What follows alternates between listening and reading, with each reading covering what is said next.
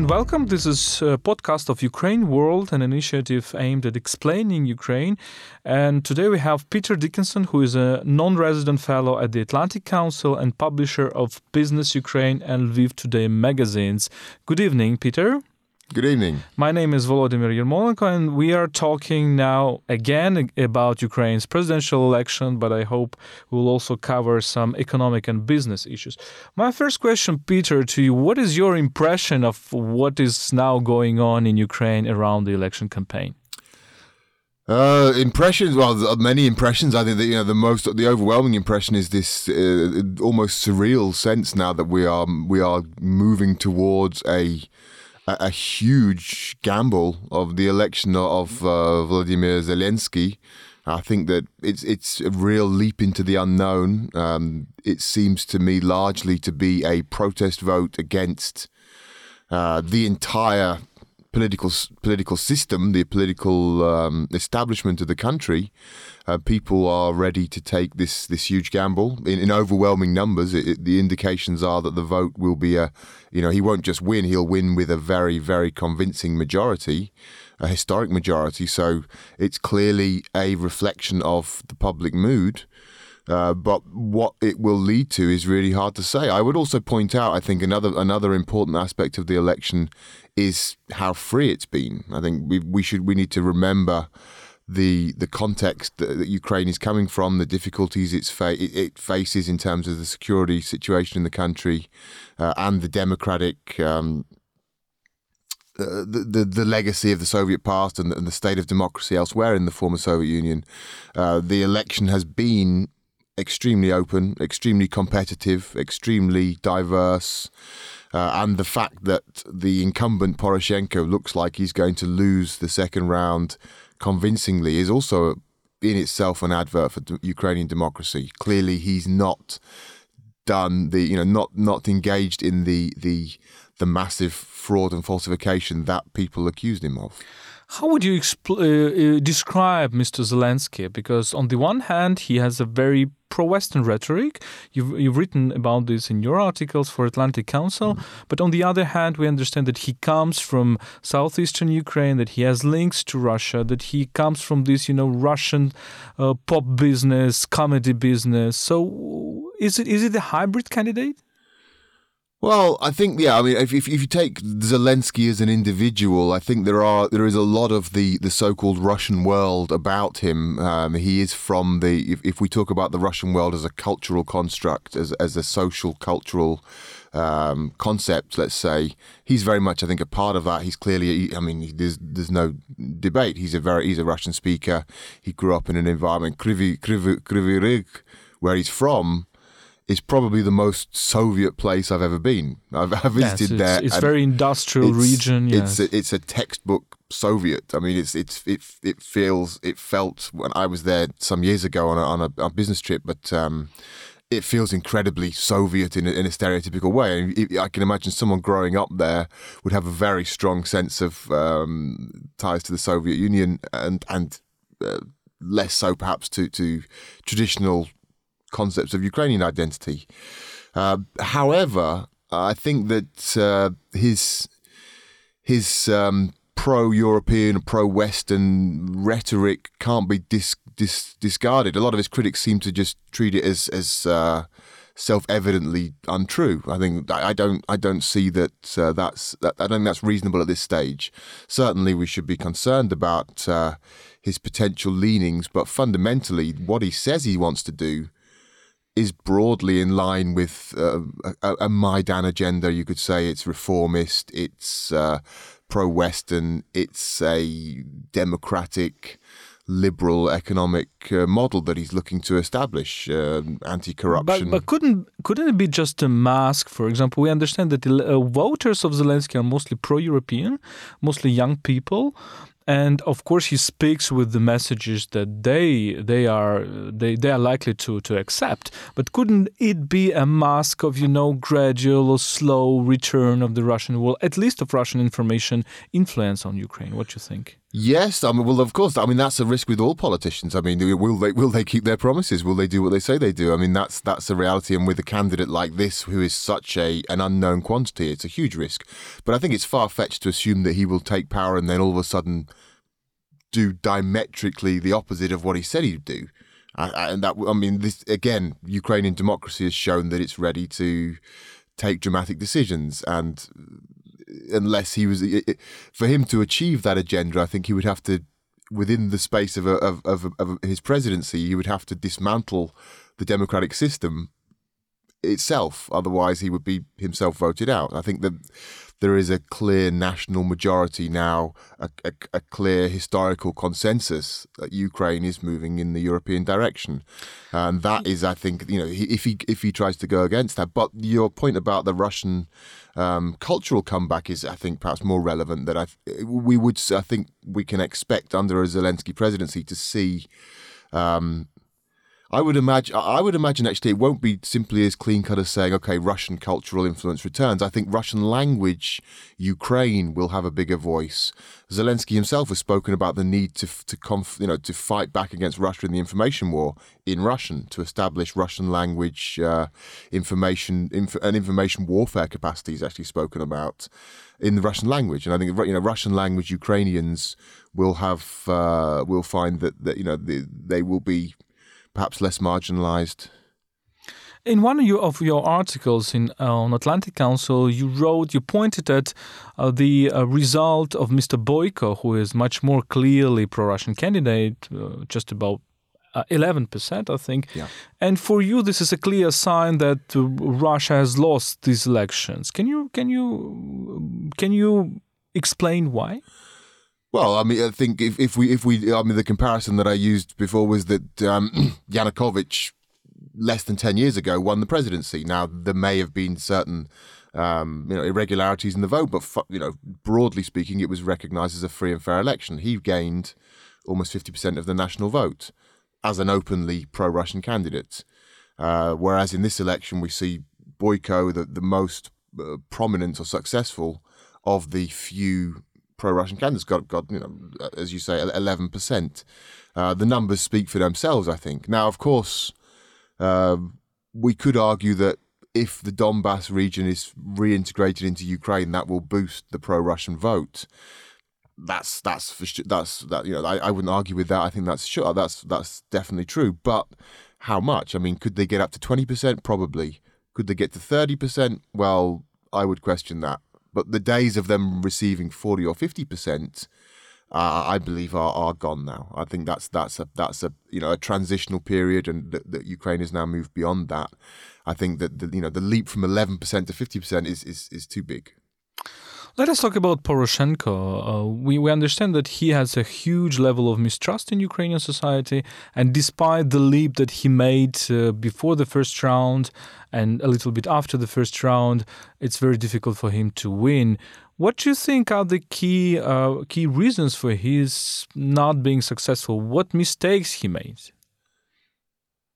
during the whole presidency? For his entire presidency, I mean, I think he's done more for Ukraine in terms of nation building or state building than perhaps any other Ukrainian president. He's been extremely successful in that respect, and I think he's been successful in the international arena, where he's struggled and where he's fallen down now heavily. I think is the failure to break with the old system. I think that there is a sense that the things that you hear mentioned a lot are the failure to prosecute anyone for the Maidan killings, the failure to prosecute the crimes committed under the Yanukovych regime, the ongoing corruption schemes, the backroom dealing with oligarch groups. All these things are painfully familiar to Ukrainians, and they haven't changed fundamentally. So I think that there's a sense, and this is the Zelensky effect, we're not seeing them turn to a pro-Russian candidate or a populist candidate like Tymoshenko. We're looking that they've gone totally left field. So we're just going to vote for the non-politician candidate, basically, the guy who's outside of the system, because the sense I get is that people are so frustrated with this system, they feel that they have to somehow break it. And this is This is their response. The other thing I think that's hurt Poroshenko badly is the gas prices, the charges. I think that this was forced on the government by the IMF and other international organisations for a variety of quite sound economic reasons, but it's been disastrous because that hits absolutely everybody in the country, and the poorer they are, the more the more affected they are by that. And it's very hard for them to see why this is necessary. Do you think it was a mistake by Ukrainian government, backed by international organizations like IMF or European Union, to increase gas prices so dramatically? Yes, I would say so. I would say that I'm familiar with the economic arguments. I think that they are, it is a debate to be had. But I think the way it was done, the speed at which it was done, and also the way it was communicated to the people has caused a lot of social tension and generated a dissatisfaction throughout the country. That is now, that's one of the factors that's played a role, I think, in undermining Poroshenko's position, because it's so widespread, because it affects everybody, and it's a fairly dramatic increases as well. We're talking about unprecedented increases in a thing that for many years people were used to it being almost free, let's say. One of the arguments, one of the slogans of Poroshenko right now is that the key thing is not to lose the country. So basically this is a slogan showing that Ukraine is a very fragile state, still under aggression, and it is very risky for Ukrainians to give their destiny to a comedian, somebody who is not prepared. Would you buy this argument of Poroshenko? Well, I understand why he's making it. I think it's a valid argument. I mean, there is no. I don't think even his supporters would deny that Zelensky represents a huge risk, and with Ukraine doesn't have the institutional strength that a country like America has, where you see someone like Trump also coming from outside of the establishment, also shaking things up, and perhaps not doing things by the book and not doing things in a professional manner, perhaps.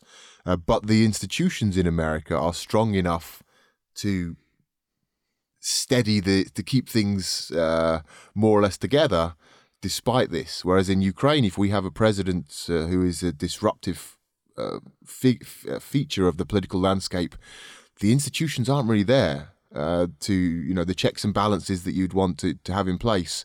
So it is a risk. It's a huge risk. Personally, I think that Ukraine has developed sufficiently to be able to take it on, but we have to wait and see. We don't know what he's going to do. The markets so far, the financial markets, have responded quite positively. There's not been any panic.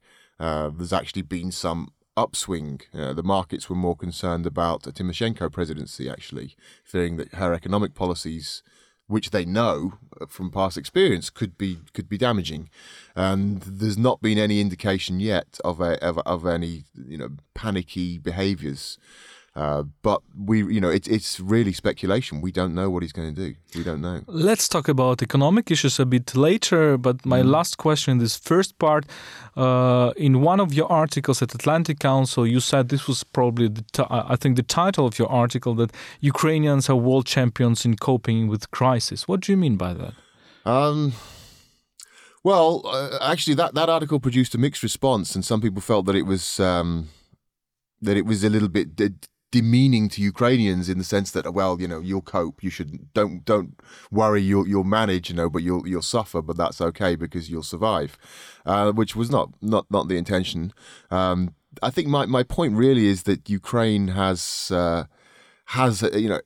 incredible resilience. Ukrainians are very level-headed in crisis situations where others may panic, where others would perhaps lose their heads or respond in a desperate way. Ukrainians are, through historic experience, which has also obviously been often very traumatic, but still it's given the country a resilience which is an asset.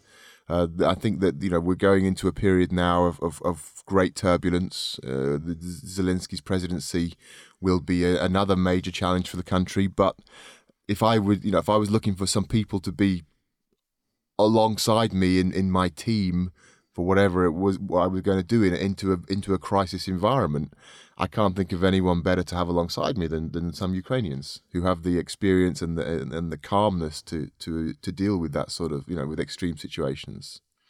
So let's talk about the economy, business. You are an editor of Business Ukraine magazine. Do you think that business environment has improved or deteriorated in the past 3, 4, 5 years? I hear generally pretty positive assessments. I communicate throughout the business community. Some of the things I hear, one of the things I hear is that dialogue with the government has become more productive. It's become easier to talk to the government, and it's become more of a constructive relationship. Whereas in the past, the government typically would create obstacles for business, or would somehow be looking to establish rent-seeking agreements, in short, corruption. People now quite regularly report that the situation now, the dialogue has improved, has become a much more professional, more constructive relationship. So, there's specific areas. I think, the ProZorro initiative has been very successful. VAT refunds has been a very successful issue. There's been a removal of a lot of red tape, a lot of bureaucratic processes that previously were quite burdensome. People talk about corruption a lot, but actually bureaucracy can be almost as big a barrier to business, and that's been reduced. But these changes are real, but the fundamental changes have not taken place. We still have issues with raiders, which is a major barrier to investment. There's still huge issues, question marks about the courts, the judiciary. Raiders, you mean the illegal takeovers, right? The people who just come and just take over the business without paying. This is just a massive red line. If you're an investor, if you can't be sure of your property rights, then you are going to think twice, and that is very hard. It's very hard to sell a product or a country, as in this case, in that environment. Until Ukraine resolves establishes a credible rule of law that addresses things like raidership and property ownership rights, it will struggle to get the levels of investment it needs. Ukraine, in theory, could be getting 10 times the level of foreign investment that it receives now, but maybe even more. It's a growing economy. It's a hugely attractive market. It's got a lot of very strong positives in its favor, but these things serve as barriers. More so, in fact, in my experience, than the war itself. The war is obviously not attractive to investors, but they can factor that in. They can factor in the security issues, and in many cases, they will be looking at investment issues that are a long way from the front line, but rule of law is a huge barrier to investment. Do you see some improvements? Some new investors coming in, or it is on the same level as before Maidan? No. I think there's certainly new investors entering the market in certain areas. The renewable energy sector, for example, has seen a lot of international investment in the last year or two, in fact, very recently, in Canadian, Norwegian, Chinese, French. It's been a very dynamic sector, and it's attracted individual projects costing hundreds of millions of dollars in investment are springing up all over the country because the government created an environment which was attractive for that. They offered very attractive guaranteed tariffs for the electricity that these plants will produce, mostly solar power plants and wind plants. And it works. Investors came in significant numbers and invested big money, and that will have an impact on the country's energy security. Look at the airlines. Look at the market has been relaxed. Market entry's been relaxed for the Ukrainian air industry, and we see incredible numbers, incredible growth numbers in the country's airport passenger numbers. They're increasing by 30%, 50%, 100%. Absolutely remarkable growth. Retail, the biggest sportswear manufacturer in the world, Decathlon, opened their first store a couple of weeks ago. H&M are in. IKEA is opening soon. They're not coming they're not coming just because it was time. They're seeing opportunities here. So it's happening, but it's not across the board, and it's not as much as it could be because of the barriers, the rule of law barriers. But you said that markets reacted quite smoothly or even positively to the success of Zelensky in the first round. Why would you think? I don't think they were. Well, I mean, I think that they wouldn't. I wouldn't characterize it as a positive for Zelensky. I think they didn't panic because of Zelensky. I think the market concern, as I mentioned, was largely the threat posed by a Tymoshenko victory. There is a belief at this stage that in monetary policy, economic policy, Zelensky will be caged in or limited in his scope to do anything dramatic by Ukraine's by the necessity of maintaining relations with the IMF and other international financial backers because of the huge debt repayments that Ukraine has on the horizon for this year and next year. Ukraine can't risk upsetting those relationships, which means that it has to work within fairly narrow channels initially, at least. So, and this is the message that the campaign team is putting out. And they've been very clear. One of the most prominent spokespersons to emerge from the campaign, Zelensky himself is a very elusive figure. Is a virtual figure, as Poroshenko himself says. But one of the key people who is coming out and speaking more and more is the former finance minister, Mr. Daniluk. And that's not an accident either. I think that's a clear. Daniluk is a very interesting character in terms of what he says about the Zelensky campaign and what they're trying to say. I mean, he's a finance guy. He's a very Western friendly guy. He's a former Western financial institution employee. He knows the Western financial world. He speaks the language of Western business, and he's a reformer with credibility. And he's a financial, safe pair of hands. So that's the message they want to put across there. I think that don't worry, don't panic. The financial side will be taken care of by professionals. Which obviously Zelensky is not, but he doesn't pretend to be. But there is another risk behind Zelensky, Mr. Kolomoisky, who is a very bizarre figure, business figure, oligarch, and his statements about IMF, for example, are really scary because he's saying, look, in one of the interviews he said there is no problem in Ukraine declaring a sovereign debt or refusing from IMF. Do you think this is a big risk for Zelensky? I mean, the Kolomoisky factor is one of the huge question marks around Zelensky. Exactly what he would want. I think there's his involvement in the campaign is unquestionable. It's clear. It's evident across the board. He is. The question is, did he create the whole phenomenon or not? Really, or to what extent Zelensky himself had this concept in mind, or what was the genesis of this idea? But I think clearly we must assume that Kolomoisky is a central figure in this campaign, this team. What would he expect?